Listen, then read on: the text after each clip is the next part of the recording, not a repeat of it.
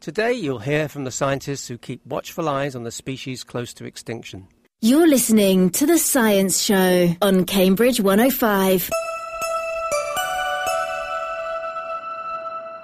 In this section called Scientists at Work, we talk to people who, for some reason or another, find themselves working, researching or thinking about science in Cambridge, England.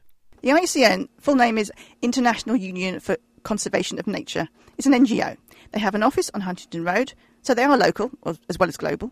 And I asked Rebecca Miller, who works there, what do they do? IUCN is the world's oldest and largest environmental organization. We work on everything from environmental law to species protection to protected areas to communication with the public. And what happens here in Cambridge? We have several different units here in the Cambridge office. We have a climate change unit, and they look at how species are vulnerable to climate change. So how, as climate change progresses, species are going to be affected by that.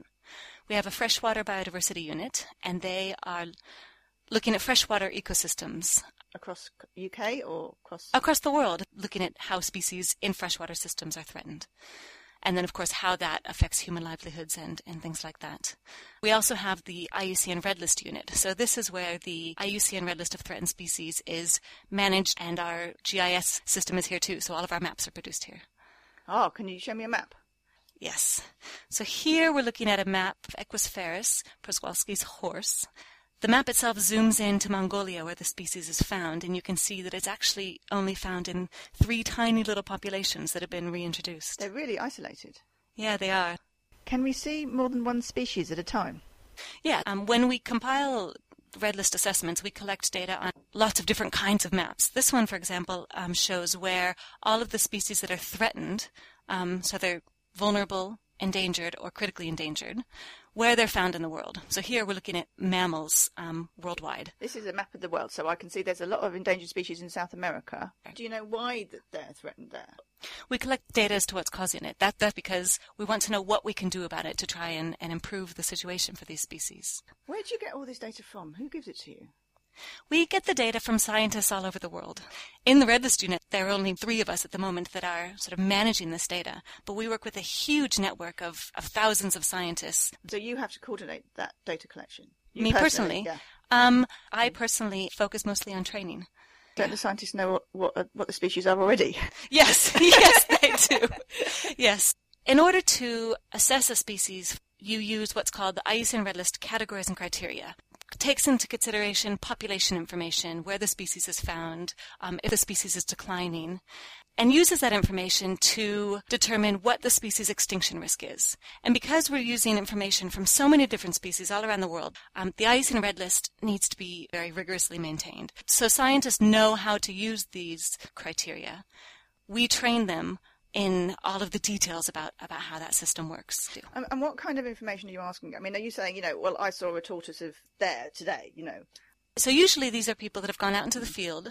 They have gone out repeatedly, different times of year, over different years, and we will ask them things like, how many mature individuals are there? And they don't necessarily know exactly how many, but they can give us a broad range. And then, what are those species used for? What kinds of threats are those species facing? What sort of threats? Could you, give some examples? Oh, there are lots of examples of threats, unfortunately. Habitat loss is one of the biggest threats that species are facing today. So a scientist might be at a workshop and we could say, are they undergoing a decline? And they may say yes, because 50% of their habitat has been lost over the past 15 years. Or it might be a species which is fished, and they can look at catch statistics, or even things as general as the presence of that species in a local market. Have you been out in the field yourself? I have been. I started out working in the field. Can you tell us some of your experiences? Yes, I am originally from California, and so I did a lot of field work in California. From there, I moved to Hawaii and was working with a forest bird conservation project. Is Hawaii a hot spot for birds then? Hawaii is amazing. Hawaii is absolutely fantastic because it's a small set of islands that have been isolated for so long. The species that made their way there have really become unique. The forest birds in particular, unfortunately, there's also a lot of habitat loss, diseases. There's huge changes that are causing the forest birds to decline. The diseases that are introduced, do they affect humans as well, or just the birds? avian smallpox and avian malaria are really causing the species to decline. The avian smallpox and malaria don't affect humans. So is that carried by mosquitoes? It is. It is, just like in humans. So you have to count mosquitoes? Well, yes. So the project I was doing, fieldwork isn't always glamorous. It can be really fun, and it is really fun. But we were mist netting, putting up these big nets and catching the birds. Why is it called mist netting? It's called mist netting because the nets are very, very fine. And especially if there's a mist, then the birds can't see them. We do this at dawn, so as the birds wake up and start their flight paths, they fly into the nets. And we're constantly monitoring the nets. So as soon as the bird gets caught in one, then we take the bird out. And that way we can see what species are present. So we found, for example, that at low elevations, there were much lower numbers of native Hawaiian forest birds than at high elevations. And part of the reason for that is because at high elevations it's too cold for mosquitoes. So not as many birds are suffering disease. And also because lower elevations, it's right by the beach, so everyone wants to build their beautiful house, and so there's less habitat available. This data that is collected, is it available online? It is. We have the IUCN Red List website. It's www.iucnredlist.org. And all of the data from all of the species on the Red List, there's more than 60,000 species that have been assessed, is available online. And all of the maps can also be found online. That's the Red List. What about the other reports you've got? I see you've got one here on the diversity of life in African freshwaters. Right, so this was a project that our Freshwater Biodiversity Unit did over about 5 years, and they looked at all of the freshwater crabs, freshwater mollusks, fish, dragonflies, and damselflies in Africa. That's a lot of species. Yes, it was a huge project, and they produced this huge report that gives, for example, here we're looking at a map, the number of fish species that are threatened due to different threats. So here we have agriculture. What's that splodge there then? Yeah, that's Lake Victoria. And as you can see, Lake Victoria comes up in all of these maps. It's really being bombarded by agriculture, sedimentation, invasive species. For agriculture, the lake is being drained to irrigate the fields. It might also be pollution that's going into the lake. And you can also see that sedimentation, as the area is deforested and as they sort of churn up the ground, then that dirt comes into the lake. And species have been introduced, fish species have been introduced into the lake so that fishermen can fish them. But they are also very competitive, and they've done a really good job of destroying the native fish species in the lake. So does that affect the local people then? It does. So on the one hand, these introduced fish provide a food source for the local people. On the other hand, those fish are causing such disruptions to the native species assemblage that the ecosystem itself, especially when you also factor in other threats like agriculture, it becomes weaker. So presumably something's happening about this, is it? How will we know if it's getting any better? Our aim is to reassess species at least every 10 years. Especially if we do something about it, because if we implement those conservation actions, then we can see if they're being effective. Thank you. Thank you, Rebecca. You're welcome. Hey, what do they actually mean when they say a species is endangered or critically endangered?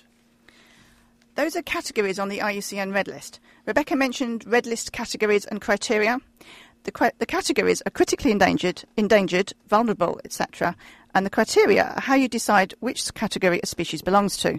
For example, a species will be critically endangered if its population has reduced by more than 80% over the last 10 years, or 3 generations if that's longer, like elephants or something, and the reasons for that decline are ongoing, or if the area where it is found is smaller than 10 kilometres and declining or becoming increasingly fragmented, or if there's less than 50 mature individuals.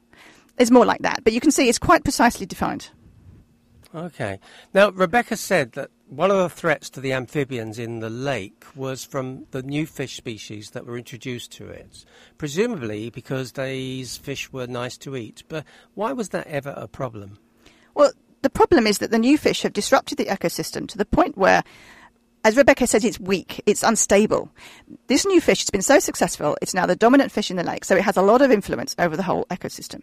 Suppose that fish eats too much of a plant that is needed by creatures that eat mosquitoes, then you could get a lot more malaria. Or if it eats too little of another type of plant, which then grows and clogs up the water surface, everything on the bottom dies for lack of light, it rots down, that uses up the oxygen, everything, including the fish, will die of asphyxiation. These are extreme scenarios, but they give you an idea of how things can change rapidly when the ecosystem is weak. And those changes could be bad for people as well as the other lake species. Some people would say that if we do anything at all, we mess up the system. So the very word conservation seems to mean keeping things the same. So are we saying that anything you do to change things is bad? No, not exactly. I mean, things change. That's natural. But, other people will have different opinions. But as I see it, it's only sensible to monitor the effects we are having to try to make sure that we aren't disrupting systems to the point where they are weak and can collapse. That's why the IUCN monitoring role is so important. Even single species can be important. For example, if you remove the top predators from a grassland ecosystem, it will get overrun with grazers and it will probably turn into a dust bowl because the only population control on the animals is having enough to eat. Okay, so all this information, there must be some of it online and we can have a look at it ourselves, can we? Absolutely. You can search the whole Red List database of species online using various criteria, and you can see the distribution maps for each species.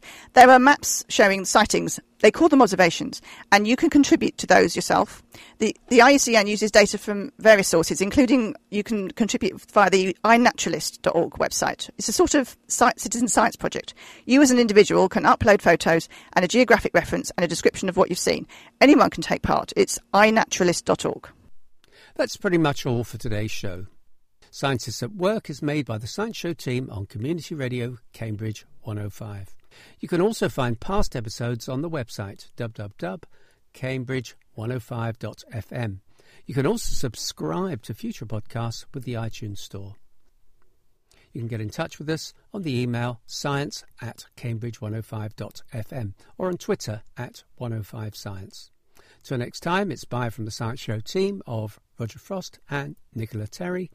You're listening to The Science Show on Cambridge 105.